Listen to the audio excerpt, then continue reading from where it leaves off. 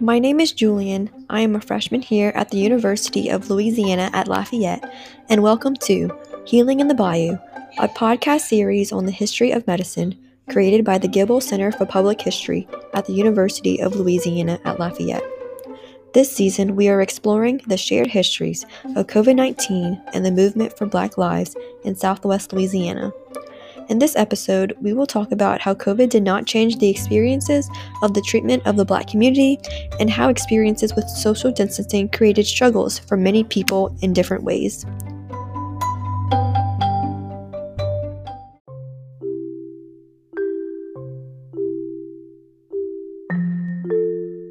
During COVID, the movement for Black lives was not anything new, but was more out there with news outlets and social media being one of the only way people saw almost anything and anyone. The movement for Black lives was an eye-opener for some and not anything new for others. One of my interviewees, Deasia, who was also my roommate, talked more about this. Hi, my name is Deasia, and I am a freshman this year majoring in nursing. I'm 18 and I am from Baton Rouge, Louisiana. So, in the midst of a health crisis and a growing economic crisis, systemic issues are again reminding our nation of the long path ahead. Did you participate in a protest for Black lives, post on social media, or educate yourself on the history behind police violence? Unfortunately, I was not able to attend a physical protest because I was worried about the pandemic and stuff like that.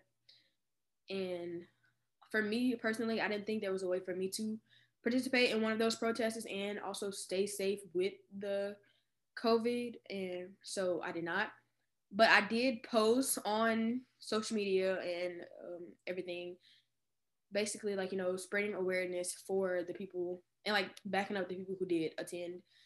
And on with as far as the educating myself on police brutality, I didn't have to educate myself on police brutality, which is sad because I've known about the treatment of Black people from police officers for since I was a little girl. Like that's kind of something every Black person has to tell their children or their family members or whatever. And honestly, I don't think that is fair to us. Like we have to learn about that at such a young age.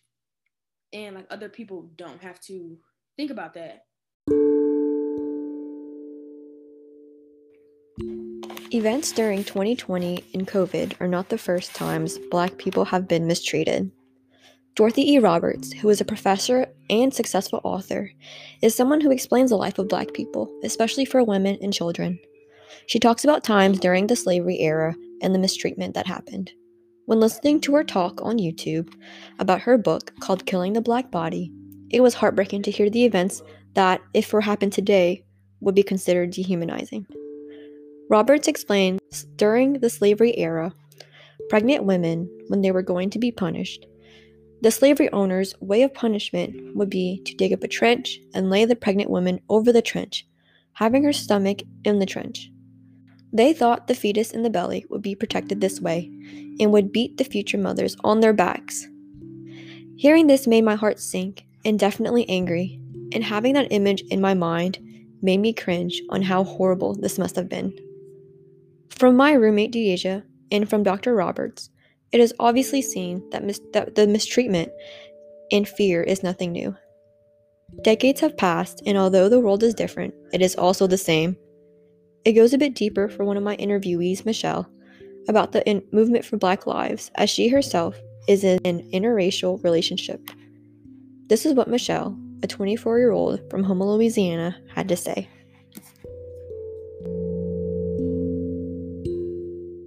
The respect for just humankind and people of color, it's not there.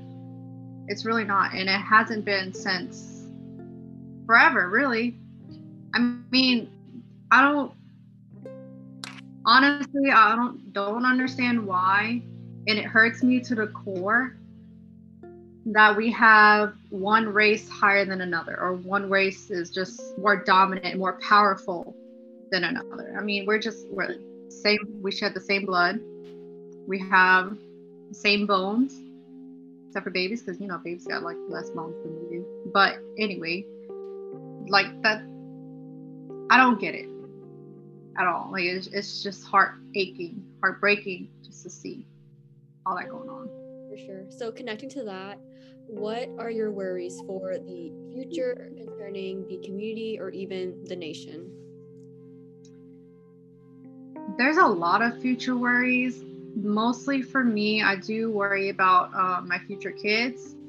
I do have a Black boyfriend, as you know, and it's hard. I did watch a YouTube video where this interracial couple was just going through everything that's going on.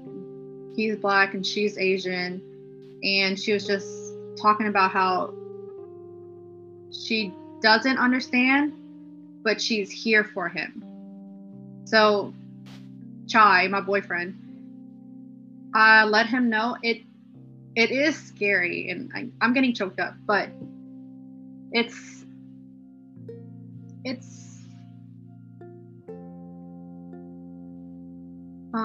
how do I say it? For you to let like your child go into the world and know that there's hate, there's people that's gonna attack you at some point because of who you are. How are you gonna explain that to a child? That's something crazy. And like I said, I don't understand his situation, my boyfriend's situation, but I'm here for him. I'm letting him know that I'm standing with him no matter what. I'm going to stand for what he believes is right. I'm going to stand for what I believe is right. And honestly, sometimes when we go out in public, we are scared. We are aware of what's going on. His mom would give him like a taser or something when she's a police officer. So she would give him a taser if we go out of state, and she won't know what's gonna happen to her baby or me. Actually, like that's a big worry for the future or something like that. And with the government going on, I'm not going to go into politics, but let's just hope everything starts to minimize peace. I know this is what is it? What's that word?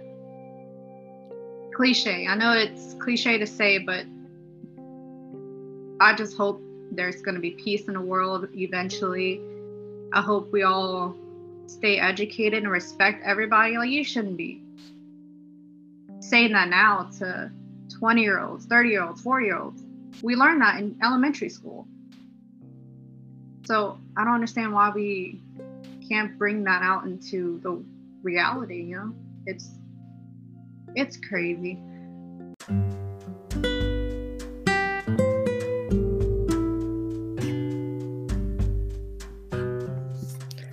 Michelle really couldn't have said it any better, and the only thing we can do is to be more aware and educate ourselves so that future generations can create a better world. In a podcast I recently listened to called Race and Clinical Equity, we hear a similar conversation from Dr. Kimberly Manning as she explains the changes that need to be done. Although she doesn't talk specifically about one race, this can apply to almost anyone. She says, as much as we don't want to admit, we're just a very segregated society. We play nice, but then when we leave work and go into environments where everybody looks like us, and that does not help when it comes to us trying to move forward. One of the biggest ways to mitigate bias and to counter narratives is to step into lives that are not like yours. And I don't really know what the life is like for some people, but the way for me to be able to see better and to see people better is to broaden my life lens.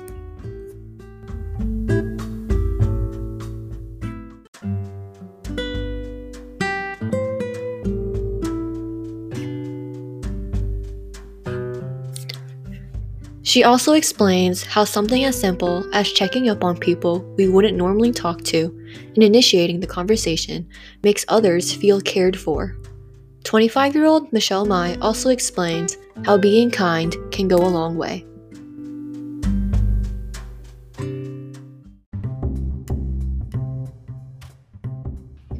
you would take one thing out of this interview, I would say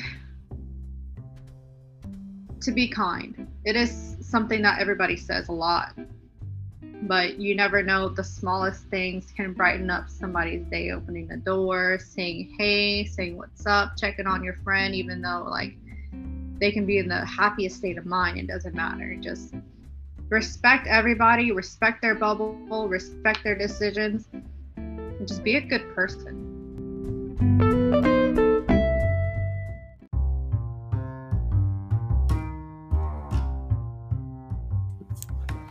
It may be hard for some people to create connections during the beginning of COVID, especially with social distancing.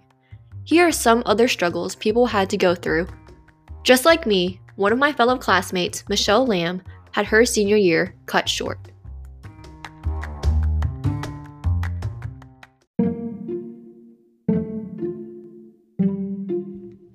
So, as a student, I didn't get to finish my senior year of high school, and I didn't have a normal first year of college either.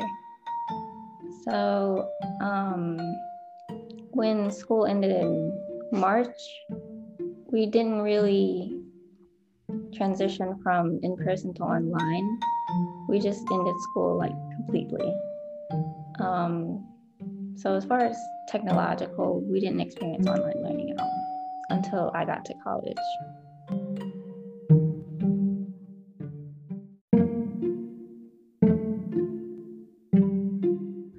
So just as Michelle stated, she didn't get to really transition at all into online school. I know for me, as soon as classes and school got shut down, we moved directly from in-person to online. So it must have been super hard coming into college, not really having too much of an online experience.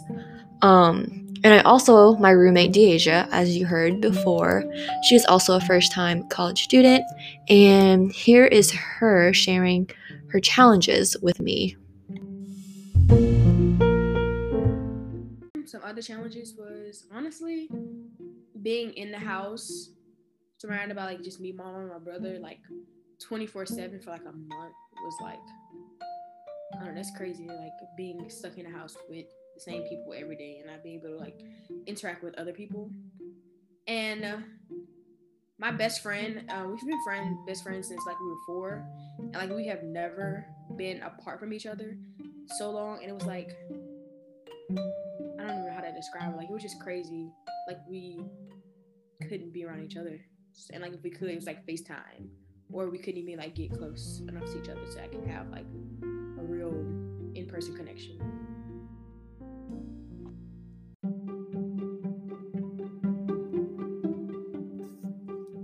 So Michelle, Deasia, and I, we are all first-time freshmen here at UL, and I think just having the whole experience of social distancing and not having in-person contact for so long was very difficult, and coming into a whole new way of life, coming into college, not having experienced any in-person contact for so long. I think for me, I know I was a little bit worried, how is this all going to work out? Not being able to see many people, not being able to make the same connections we would online. Everything's going to be online, on Zoom. Yeah, I think that was a big worry, and we're still trying to figure that out today, but I know slowly it's getting better. And now we have Michelle Mai, who is a graduate of Nicholls State University, and here are her points of views on her struggles.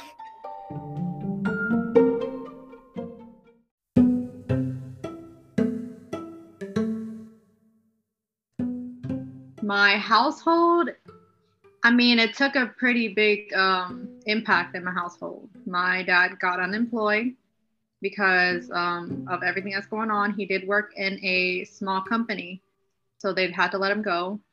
And with all that going on, with unemployment and everything, and the call volumes for that, it's pretty high. So for you to get in touch with somebody on the phone, whether it's anything with any service that you want. It's really hard. And it took it was just a lot of anger in one room. Everybody has to see each other every day, as you know. And it was just something different that we weren't used to at all, and we were arguing almost every day. I do have a little sister, so we try to minimize arguing in front of her, or if it comes to financial information, we would just sweep it under the rug until she's sleeping or something. But with the household situation, it did take a damper, especially working from home and all that. As you can see, everyone had their own struggles, no matter who you were.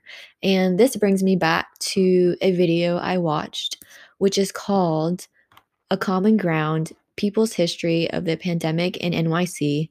And it was basically showing people's oral histories in different forms, whether it was through art, through a picture. It gave flashbacks of what life was a year ago, and how much we've grown, how much has changed, how much we have adapted.